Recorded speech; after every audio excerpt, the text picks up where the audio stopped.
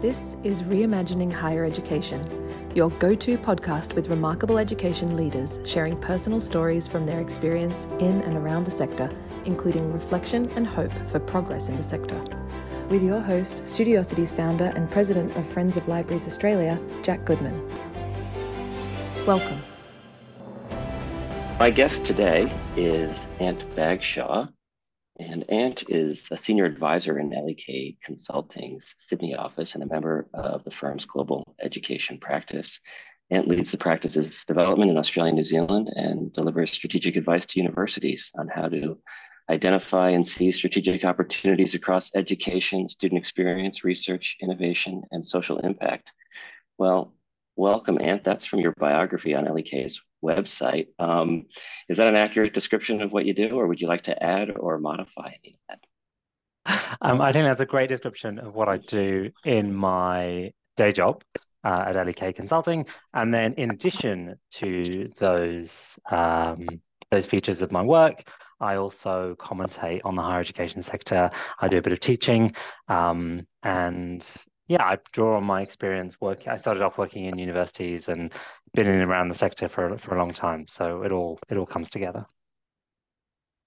Well, the other thing you do, which you didn't mention, but you have done, is you've written this book, which you kindly gave me a copy of, called Higher Imagination, A Future for Universities. And I have to say, one of the more interesting reads that I've enjoyed in the last few years, and I do take the opportunity to read anybody who's brave enough to wade into the politics of how universities work and how they're structured and what the economics and social purpose of universities is. So without me saying too much about it, how would you describe the what drove you to write this book, and what are you hoping to achieve from it?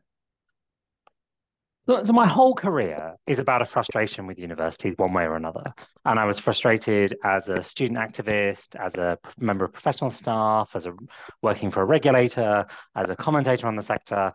And in my writing, what I'm doing is expressing a frustration that I see universities can be better than they are. And I think they have huge resources. Capital resources, intellectual resources, mission, purpose. And I'd love to see those applied for optimal good. I want to maximize the potential of universities, which I think are really interesting and important as institutions. And then when I see in the literature, I see part of the literature that says, well, oh, let's give some good old days when only 10% of people went to university and there was abundant resource, and give us that time. Or I see a university is going to hell, the market's coming for them, they're going to be completely disrupted out of existence because they're just such dinosaurs. And I'm trying to find somewhere in between those 2 points, the value of those institutions, but also the contemporary challenges that they face. That's a really interesting description. And do you think part of your frustration comes from the fact that you worked, in and around universities, but never in the formal traditional role as a researcher or a educator? Or is that not relevant? I suppose it's interesting. Maybe I don't know the answer to that. I don't know the counterfactual. I think there's universities need to serve a rich diversity of people, as their students, their professional staff, as well as academics, and the faculty needs to be satisfied, but everyone else should find universities a valuable and successful place too. So I don't think having not been a faculty member that increasing my frustration, but it's it's not a question I thought about. It's an interesting one. Yeah, fair enough. Look, let's just to be really clear for listeners, Ant's perspective and his interest and the book is really about, is it fair to say, the Australian and UK sectors, really where your expertise lies? Yeah, or not? Yeah, that's absolutely right. So I spent my career in the UK and in Australia, and I've been really fortunate to work in other contexts too. I work a lot in Southeast Asia, I've done a bit of work in North America, but I'd rather speak only to those sectors that I can with confidence say that I understand Yeah, them and I know them well. And I think a reader, particularly a reader from New Zealand, Ireland, Canada, those systems would find a lot of commonality and parallels. But equally, I don't want to overreach, given that I don't know even those systems as well as the UK and Australia. sure, absolutely. So let's get into this. I mean, one of the things you say right at the start of the book is that the current incentives are misaligned for delivery of consistently good outcomes. This is obviously in reference to universities. The basic economics of universities in the current system is to maximize the recruitment, retention, and fee levels of students and use any and all surplus to pay for research. So I don't think that's a particularly controversial statement, but it does have some big implications. How is that? How have we gotten to this point? And is this something that simply needs to be not just acknowledged, but pulled apart and re-engineered? And how would that happen? I would rather start with an example. I've got a big bee in my bonnet about the Australian double degree. So, for listeners that might not be familiar, this is two concurrent undergraduate awards, and with a bit of overlapping credit, so you don't have to do two full undergraduate degrees of full credit, but you get two undergraduate awards at the end, and it might take a sort of 3.5, 4 year degree to 5 years would be pretty typical. And I think they're designed exclusively for the benefit of universities. That actually offering students additional undergraduate load is a way of maximizing customer lifetime value.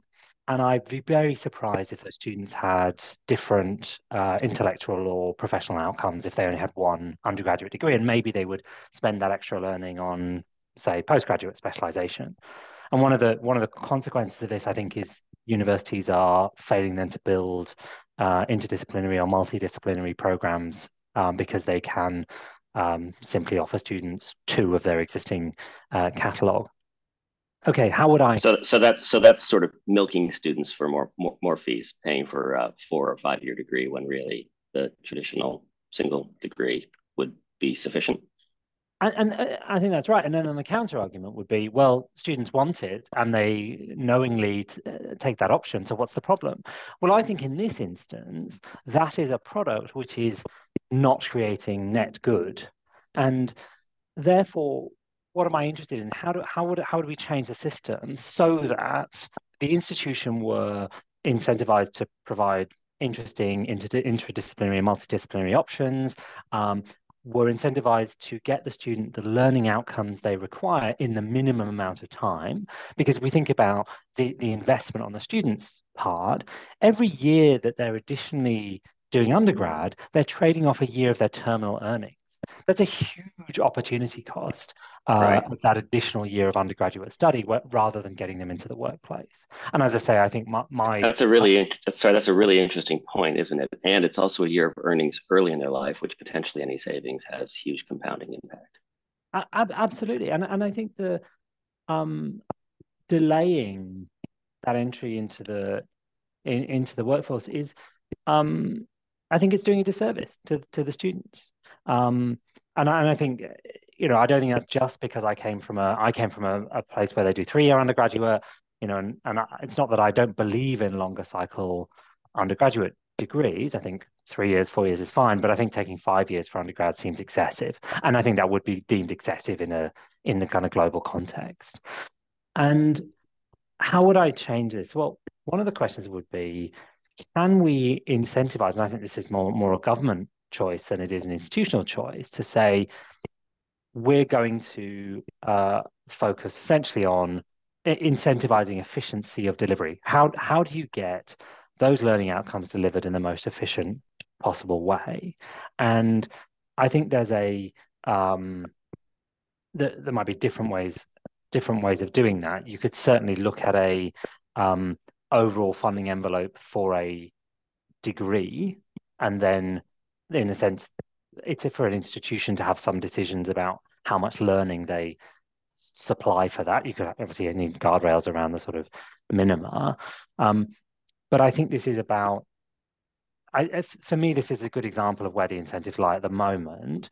And I think in this instance, it's a government action choice to focus more on outcomes than inputs. Yeah, well, those double degrees are interesting. You're right. I think that they're a little bit of a luxury item, and they may be for a certain demographic of student. But one of the other things that you say early on in the book, and again, not probably too controversial, but a little more controversial than the previous statement, is that the experience for many students, and this is a quote from the book, particularly those studying at the highest prestige research-intensive universities, is often poor. There is often demonstrably little interest in students' educational experience because staff have such strong incentives in the form of personal prestige, progression, and promotion to put discretionary effort into research. Now that ties right into the fundamental misaligned incentives that you're talking about. Can you talk a little bit about, exactly what the consequences are of that lack of focus on the student experience, and what you see might be a way through it? So I would say there's two things at play here. In our current system, the more research and the better research an institution does, the higher prestige, and therefore the greater advantage for the graduate from that university. And so there is, in fact, a rational alignment of incentives for any given student to want the top faculty at their university to not spend any time teaching and to focus time on on research. However, that I think is misunderstanding the full richness of the mission of the university, which is also to provide a high quality education. And the reality is, although these are large institutions and it's a large sector and there's variability, most people would say, and most people do say, certainly in private, that the education is not good enough. And that's also borne out in the data that we would see in the National Student Survey in the UK, or in the Quilt surveys, the Student Experience Survey in Australia. So I think there's some reasonable data to back up this assertion that the quality of education in those research intensives is not good enough. I think the consequences are it's wasteful. It's wasteful of that time that students spend while studying in those universities. I also think there's a bigger consequence here, which is the lack of recognition of high quality education outside of the high prestige research intensives. Because I think at the moment there is a ceiling on how far, a more teaching focused university, there's a ceiling on how good, in inverting commas, it will be represented to the world, because we don't have any reasonable information about how that's shared, about what actual quality is. And so when we have this quasi-market system where there's so little information there's a reasonable amount of information for students around other students' perceptions of quality, but for employers, there's actually very little representation of the actual capability of what a graduate can do from any institution. And what they will often do is go by the same lazy assumptions that these notions of prestige are, because well, you must have been to large famous university of place name, and that therefore means you'll be good. But actually, it doesn't necessarily mean that, and I think it's doing a disservice to the student from typically a newer university. Right. So there's a real disconnect, I think we're acknowledging, between the status or prestige or the brand of universities and the quality of a graduate, simply because those universities are not investing anywhere near the resources that they have into teaching and learning as they are into research. Plus, I think you could also say in Australia anyway, because our universities are so large, there's just an enormous amount of variability. Some parts of the university may be doing a wonderful job teaching, and others may be not so much. But I think it's probably fair to say that employers are more aware of this than we maybe give them credit for, and they do a lot of assessing of graduates who are applying for roles, and may uncover gaps in degrees that way. But isn't that one of the threats to the future of higher education is actually if there isn't confidence in graduate capabilities, that actually that becomes a chipping away at the role of institutions in societies. Actually, I think it would be better for the whole sector for institutions to be able to say with confidence that their graduates have particular attributes. And I think that, to your comment, which I don't disagree with, but it implies that there's an erosion of confidence in what a graduate can do. Well, yeah, and that goes to sort of this fundamental premise in your book, which is that universities have a tripartite mission, right? You talk about their mission is threefold: to educate, to conduct research, and then also to engage, socially within their communities, and that this is what makes them unique institutions and special institutions that deserve the respect and the cherished place in our society. But perhaps they've got that balance between that tripartite mission. So I put that to you, I guess, as a first question. How would you, if that is the mission as you see it of universities, should they be investing 1/3, 1/3, 1/3 in that as a general rule of thumb, or should it vary depending on the institution? And what does it look like in reality right now? I think the answer has to be it depends, and it depends on where your institution is coming from and its history and tradition, and actually for the sort of greater good of our society. We know about in the Australian context, 3/4 of research is done in probably about 8 institutions, right? So actually that's already weighted towards some institutions. Now, do we think that those institutions might rebalance towards teaching? I think there's definitely scope there, and equally on the impact side. I don't see it as a third. In making the case for social impact there alongside the mission, the sort of the more traditionally received mission of education and research, I'm actually wanting to provoke, and actually in the context of this erosion of public trust and the role of the university in public life and in society. And I think there's a greater case for the elevation of that part of the mission. Maybe it's a classic university answer to be 40-40-20 would be it's just like a workload model. Might be your kind of optimal alignment of resources, but like I say, I think it varies depending on the mission and the time. But I suppose I'm wanting that social impact piece to be more than a tokenistic 2%. But I'd be surprised if it became a 1/3. That's a fair point. I guess what we're getting at here, though, is that even at the research intensive universities, there is a misalignment or an overweighting at this point in terms of the return or the value or the importance they see of investing in research or running with this current business model, which is run to an extreme, as I guess you would probably say, and that this is eroding public trust. Let's talk a little bit more about that public trust. What's happened that's caused universities to sort of run afoul, not just of politicians, it seems, but of the public? Why is that? So I think there's a broader trend about eroding trust in institutions, and I think you can see various surveys on that. There is such a rich narrative in both the UK and Australia, which is a politically motivated one, but is an anti-university, anti-intellectual,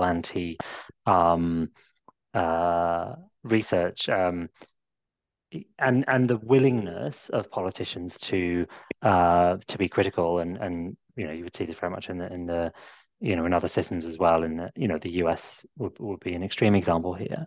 So I think that doesn't help that when politicians are bashing those public purpose institutions.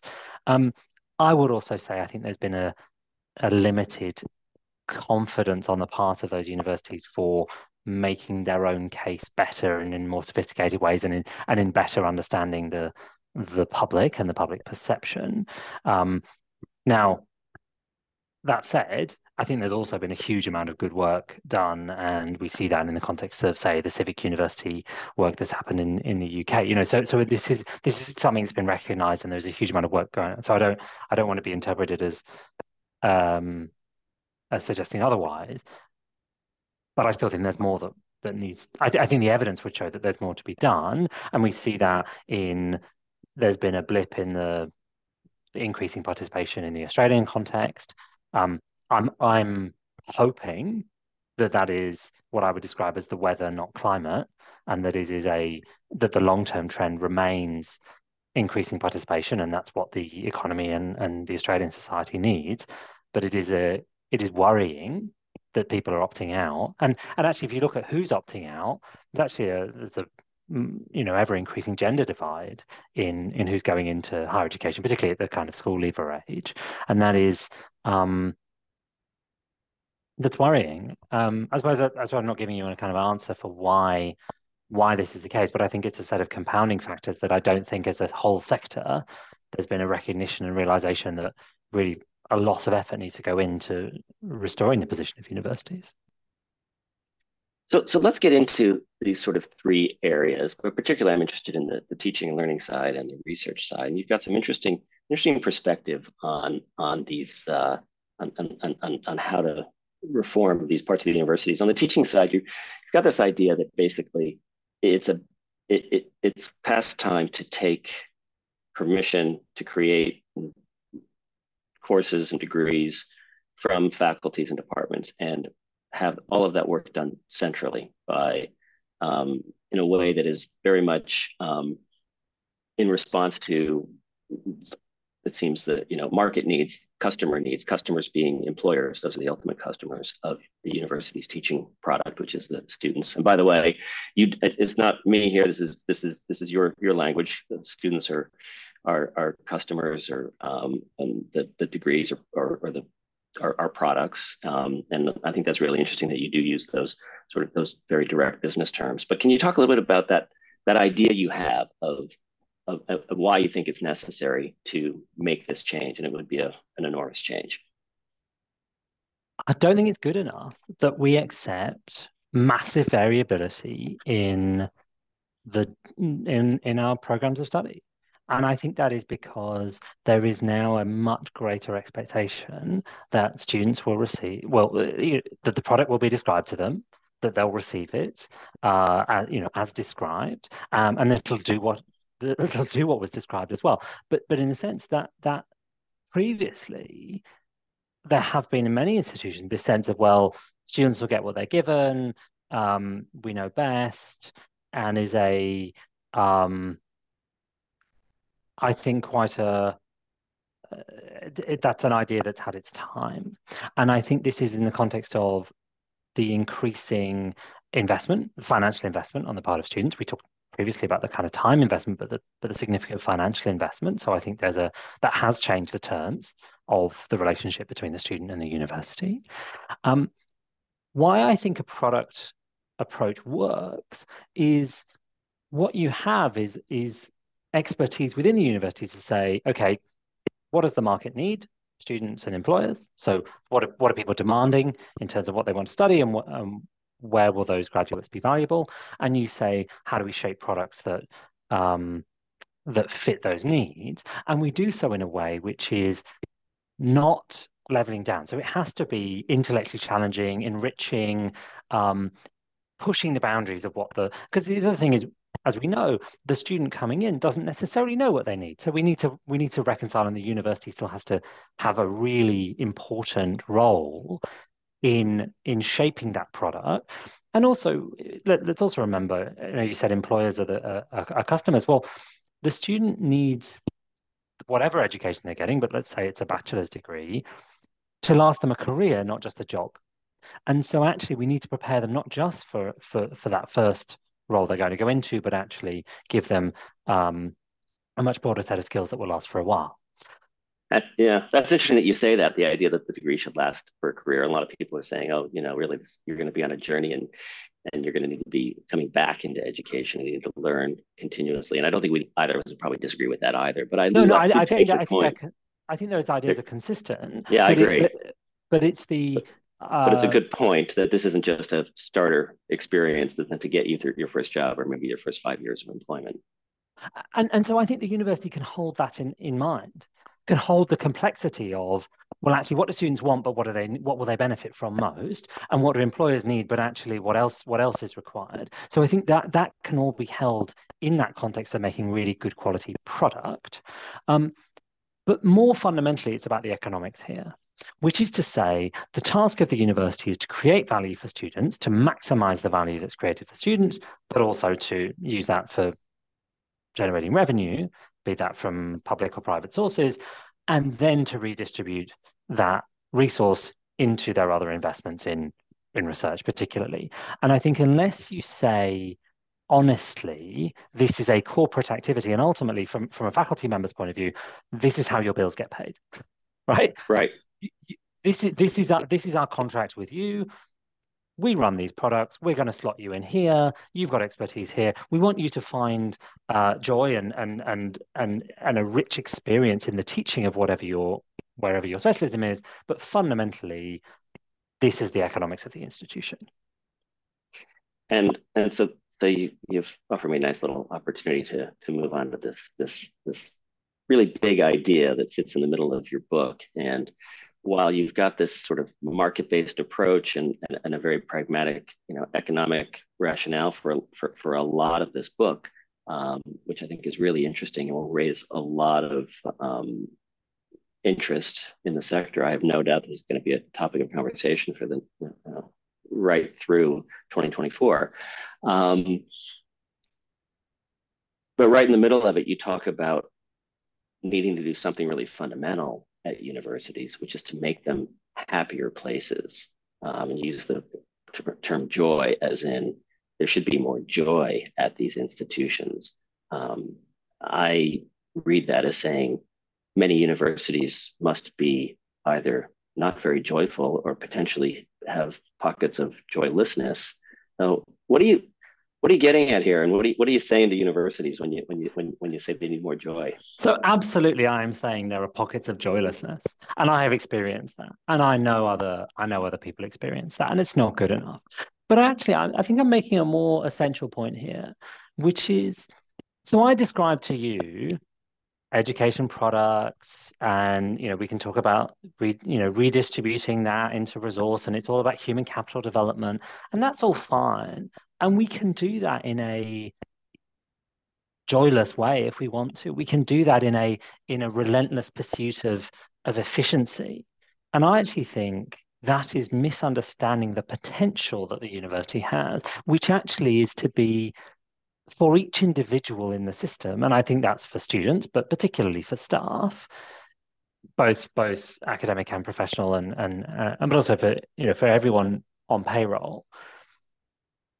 The university can and should be a place where you can find deep down in your soul a point of enrichment, and in a sense, it's part of the proposition. I think the if you go back to the sort of the management jargon, the employee value proposition, I think for the university should be to say this is a place where you can do your best work.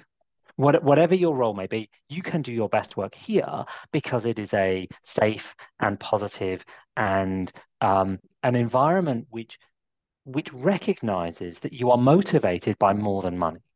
But actually, it's an environment where you are motivated by intellectual enrichment, by exploration, by recognition of the good work that you do.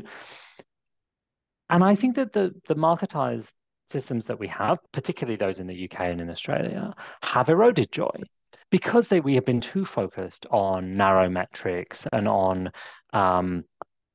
the sort of the factory style higher education, which has been less interested in the person and more interested in the operation of the production line. And I think this is I suppose I'm trying to find this fine line between saying I would like financially well-run institutions which are efficient in the right places and happily inefficient in the other right places. But in doing so, caring about the people that matter. Because frankly, I think if you don't do that, we should all go home and we can try and meet our human capital and R&D and social impact needs through other means. Yeah. Wow. Okay. So I read this book, and when I read about joy, and I read about what you were trying to get at, and I guess part of this would be some of the contentiousness that exists between the employment unions and the management, and the fact that it takes years sometimes to negotiate agreements, and and there have been strikes sometimes at some of our biggest universities, and there's clearly a lot of friction and a lot of mistrust. I read that joy as being another term for organizational culture, as in, if we don't have a good culture, we can't all do our best work. Would that be an accurate reframing of joy? I'm very, very happy with that interpretation. And I want to add on that, which is to say, I think you can only get joy by a culture which supports it. But my contention is that joy is experienced at an individual level, and that culture is that corporate piece. And so I suppose I'd like to aim high for the idea that if I were to sample any individual across the institution on any given day and just say, not in a sort of trite way, are you joyful today? But to say, within your work, is there the capacity for joy? Are you able, can you imagine a situation where sometime in your year you would feel joyful about working here? And that, I think, is now, I completely agree with your point about how do you get there. You get there with a culture that supports that. So it's a sort of, I think there's more, maybe I'm talking sort of inputs and outcomes. Yeah, and joy might be a very high bar, but satisfaction, or happiness, enjoyment, or perhaps, but I think what you're talking about is, if you did a pulse survey of your staff, and I'm guessing that every university does do this, just like almost every organization, every company does these on a regular basis, but they'd also be quite confidential and potentially concerning if they were to be revealed, to maybe, as you say, that there are areas where there is not much joy. I was going to ask you another question here. Do universities have something to learn from really well-run other types of organizations, including businesses, that maybe, do you think there's more joy in other sectors of the economy? To the first part of your question, yes, absolutely. I think universities can learn from lots of other organizations. I suppose in the short answer is I'm not sure. Like I'm not sure whether elsewhere there are I don't have another organization that I'm looking to say over here, well, look, why don't we adopt these practices? I think part of that is the multiple mission of the institution, and it's that is as a distinctive mission. I think one of the things that you might see if we look at other sort of public purpose organizations, sort of not direct government, but sort of quasi-government, although I don't know a lot about it, but you hear about, say the ABC, it's in the Australian Broadcasting Corporation, doesn't strike me as a joyful place in terms of what I've heard from colleagues who work there. So I think there is a challenge in these organizations which are trying to do so much with actually comparatively little resource, and also with such a plurality of mission. And I think one of the things in private sector, if you are very profit focused, which most businesses are to more or lesser extent, that gives purity of mission, right? Right. We can literally tot it up at the end of the year and see how well we did, and how well we did relative to last year, how well we did relative to our competitors. And there is a purity there. Now, I'm not necessarily saying that equals joy, although I think people do select into the industries that that in which align with incentives that work for them.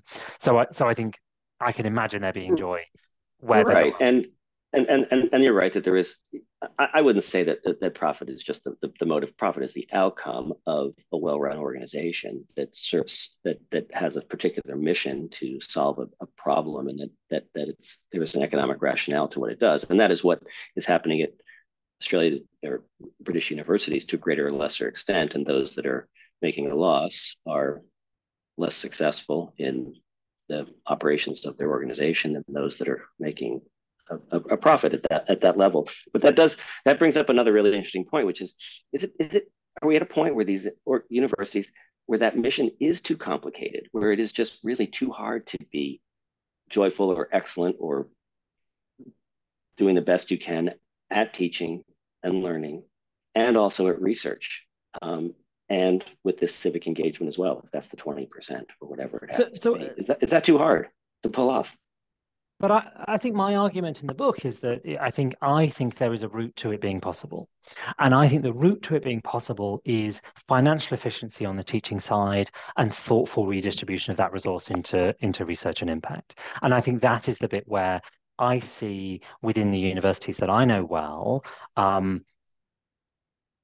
too great an inefficiency in that on the education side, which is not meeting students' expectations and the outcomes required. And I think that I don't think you need more resource for that. I think you need more thoughtful allocation of resource to get those products working well. I was going to say, because efficiency, the place where most people go immediately with efficiency as well. Can we teach more people with fewer staff? Can we have more students in a lecture hall or have them in a larger Zoom? When you talk about efficiency, how do you square that with quality?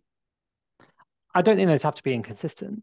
I think there's a question about how you structure your educational programs such that the bits that can be taught in terms of the effectiveness of that teaching through large-scale efficient means. I don't see a problem with that, but I don't think that's inconsistent.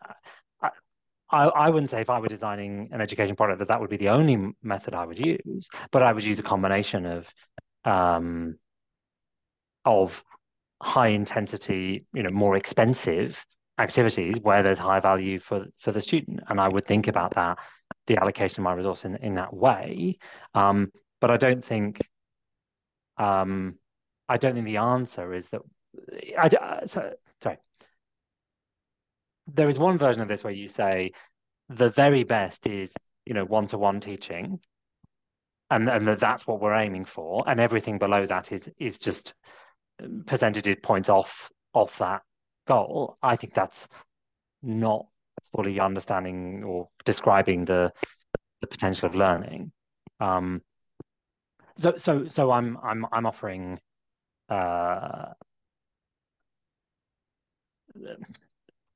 I think in the design of the product, you need to think about all of those learning options and how we achieve the learning outcomes efficiently. I want to get into two more topics. I know we're running a little long here, but that's okay. I think this is worth digging into. On the research side, you've got a very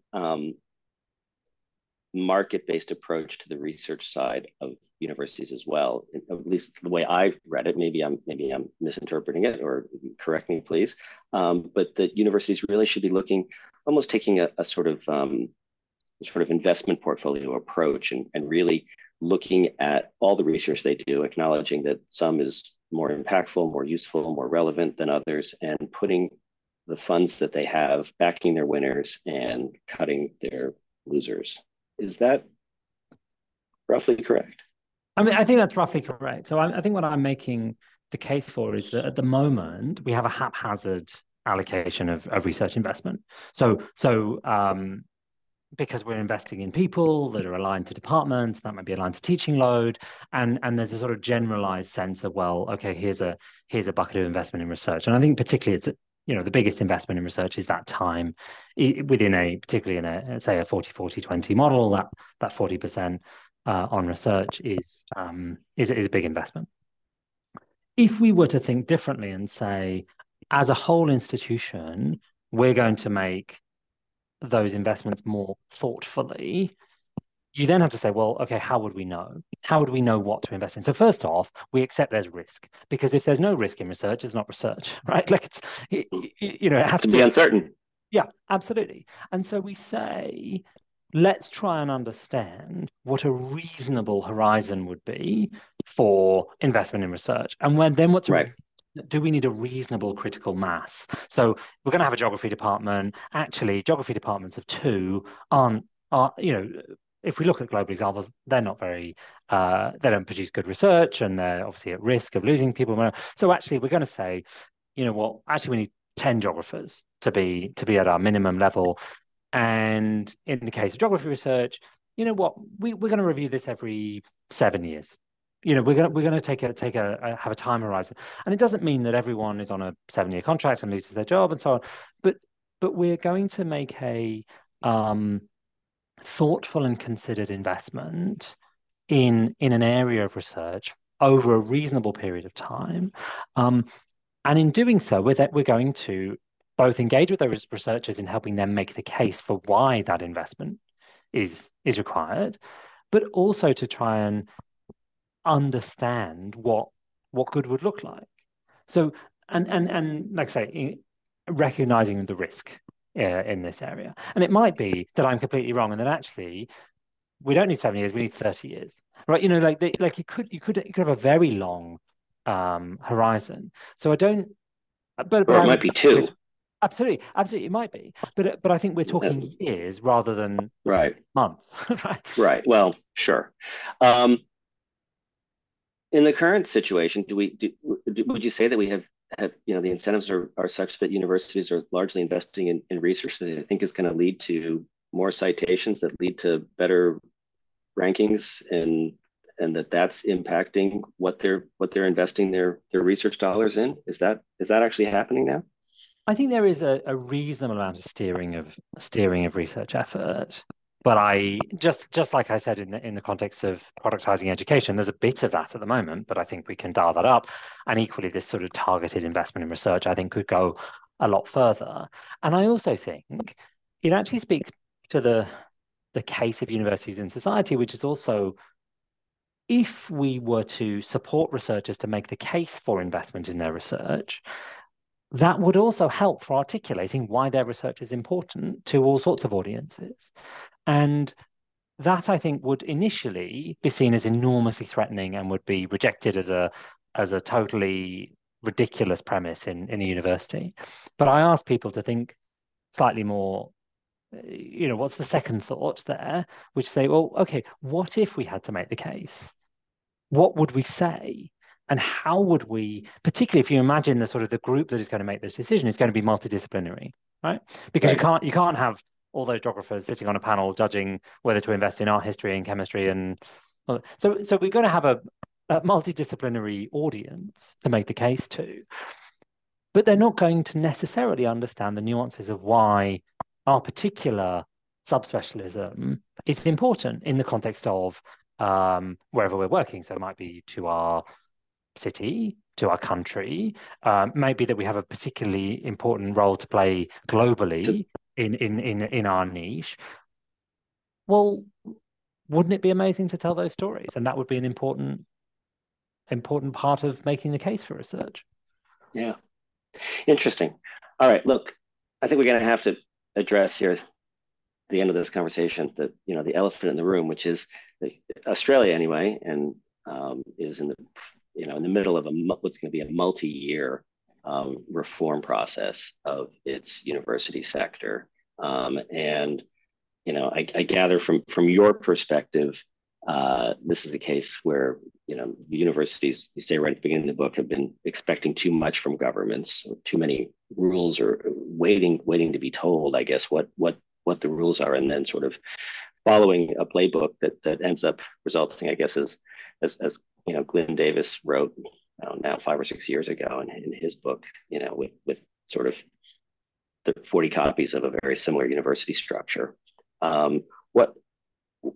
What's going to change? What's it going to take to change? I guess is my question. There's a lot of big ideas in here, obviously, and this is really sort of throwing down a gauntlet to the sector to sort of think bravely and to be ambitious. But that's not how very large organizations move and adapt and change. And what we have now is very, very large. Even the smallest of our public universities are very, very large. How should they go about responding to whatever this review process, this accord process ends up leading them, and how do they embrace some kind of future-looking, change, which isn't just, micro incrementalism, which I think is what you would sort of have expected. In the Australian context, there is a real gap in a discussion of the sort of in the intellectual discussion of the role of the university. And the accord process could have been a place for that, but it hasn't been. And this is where I actually think, and I start the book with this chapter on how interesting universities are as autonomous institutions or quasi-autonomous, and that they have opportunities because of that. And universities are unusual. We talked earlier about comparing them to other organizations. Well, universities, because they have research and because they are thoughtful intellectual organizations, they actually have a different level of capacity for both self-interrogation, but also sector impact. I feel strongly that in the absence of a guiding hand for the future of the sector externally, that universities have to find that themselves. And I think that is not necessarily within one institution, but maybe collectively. And I think there are opportunities in sector groupings and in kind of other fora for a richer conversation about the role of the universities in Australia for the next 20, 30, 40 years, however long we're going to look at it. I think in the UK context, there are more organizations that provide that convening, and there is a greater desire for the discussion about the role of universities. And you also have a more diverse sector in terms of institution types. You actually have greater opportunities for experimentation than I think are sort of naturally present or sort of currently present here in Australia. So I would say I think we're missing here that space for the exploration of the future. I'm skeptical to whether anyone is going to take up my challenge. Well, okay. So here's your opportunity to give them at least one starting point. I've got some amazing news for you. A university council has just completed its search process, and it's appointed you vice chancellor starting in 8 weeks' time. If you're going to change one thing, you've got all the capital, sort of political capital that you need at a university. What would you say would be the single thing that a vice chancellor could do to change the conversation, or change the culture, change the framing of the way, the sort of the habits of a university and the way it works right now? I know that's a little bit left field, but I would wake up in the morning and I would spend 80% of my day trying to make my university the best place in the world for people to do their work, and I would help people find their joy in their work, because I think that is fundamental. I think that for me, is an absolute baseline component of whether we'll get good research and whether actually we'll develop good products that students want to deliver, to receive, and whether we can deliver them well, and whether we can have actually impact on our communities. And I think that is, for me, the central premise, because that would be, I think, the things within my control. And I would try, in doing so, to demonstrate the value of that approach for the sector. I think it's an experiment worth taking. Yeah. And in doing so, I also think, in terms of the broader reform agenda, I think I'll earn more latitude for reform if people understand that I am doing so genuinely caring about the success of each and every individual in the community. And then, if I earn a bit of latitude to get more financial efficiency, to introduce the redistribution, and I think I would demonstrate that for the sector, that's what I would do. And that word latitude almost sounds like synonym for trust, as in if you can earn their trust, but if you can put trust back into the culture at the institution. Is that what you're saying, really? I would have, particularly an incoming vice chancellor, building trust is really hard. And in doing so, that means authenticity. It means a sort of a ground game. You've got to be out there, meeting everyone, being authentic, being in the moment with each and every person that you interact with. And it doesn't mean being soft. It means you've got to take hard decisions. And actually, it may well be that we can be more joyful if we close this campus, or if we stop doing this area of academic inquiry, or we let some people go. No, I'm open to that. But through a fundamental baseline of this is going to be the best place for people to work and to get to do their best. I don't think that solves the sector. But back to your question, I don't think that solves the sector issue. But I think, given that there are limited levers in terms of reshaping the sector, and that's partly because there's not enough votes in higher education, so it's never got the political salience that other areas have. I think our options are, frankly, to make, and this is the premise of the book, is to make the best of the conditions we have. And I think there's more, the better our universities can be. Yeah, I think that is a really good wrapping up point. I guess what I would say is I would hope that this might become a very certainly a conversation that a lot of university leaders will want to listen to over the coming weeks and months. And certainly, I'm not sure if you have the capacity or who has the capacity to this, but I would really hope that this little book of yours could become almost like a little reading project for university chancelleries, for senates and councils. I think that would be a really interesting starting point to start the kinds of discussion that you've been sharing with me today. So look, Anne, I'd really like to just thank you for taking the time out of your busy schedule. And this has been a pleasure. Thank you, Jack. You have been listening to Studiosity's podcast, Reimagining Higher Education, candid conversations within higher education, sharing stories of leadership, change, and best practice in teaching and learning. Visit studiosity.com.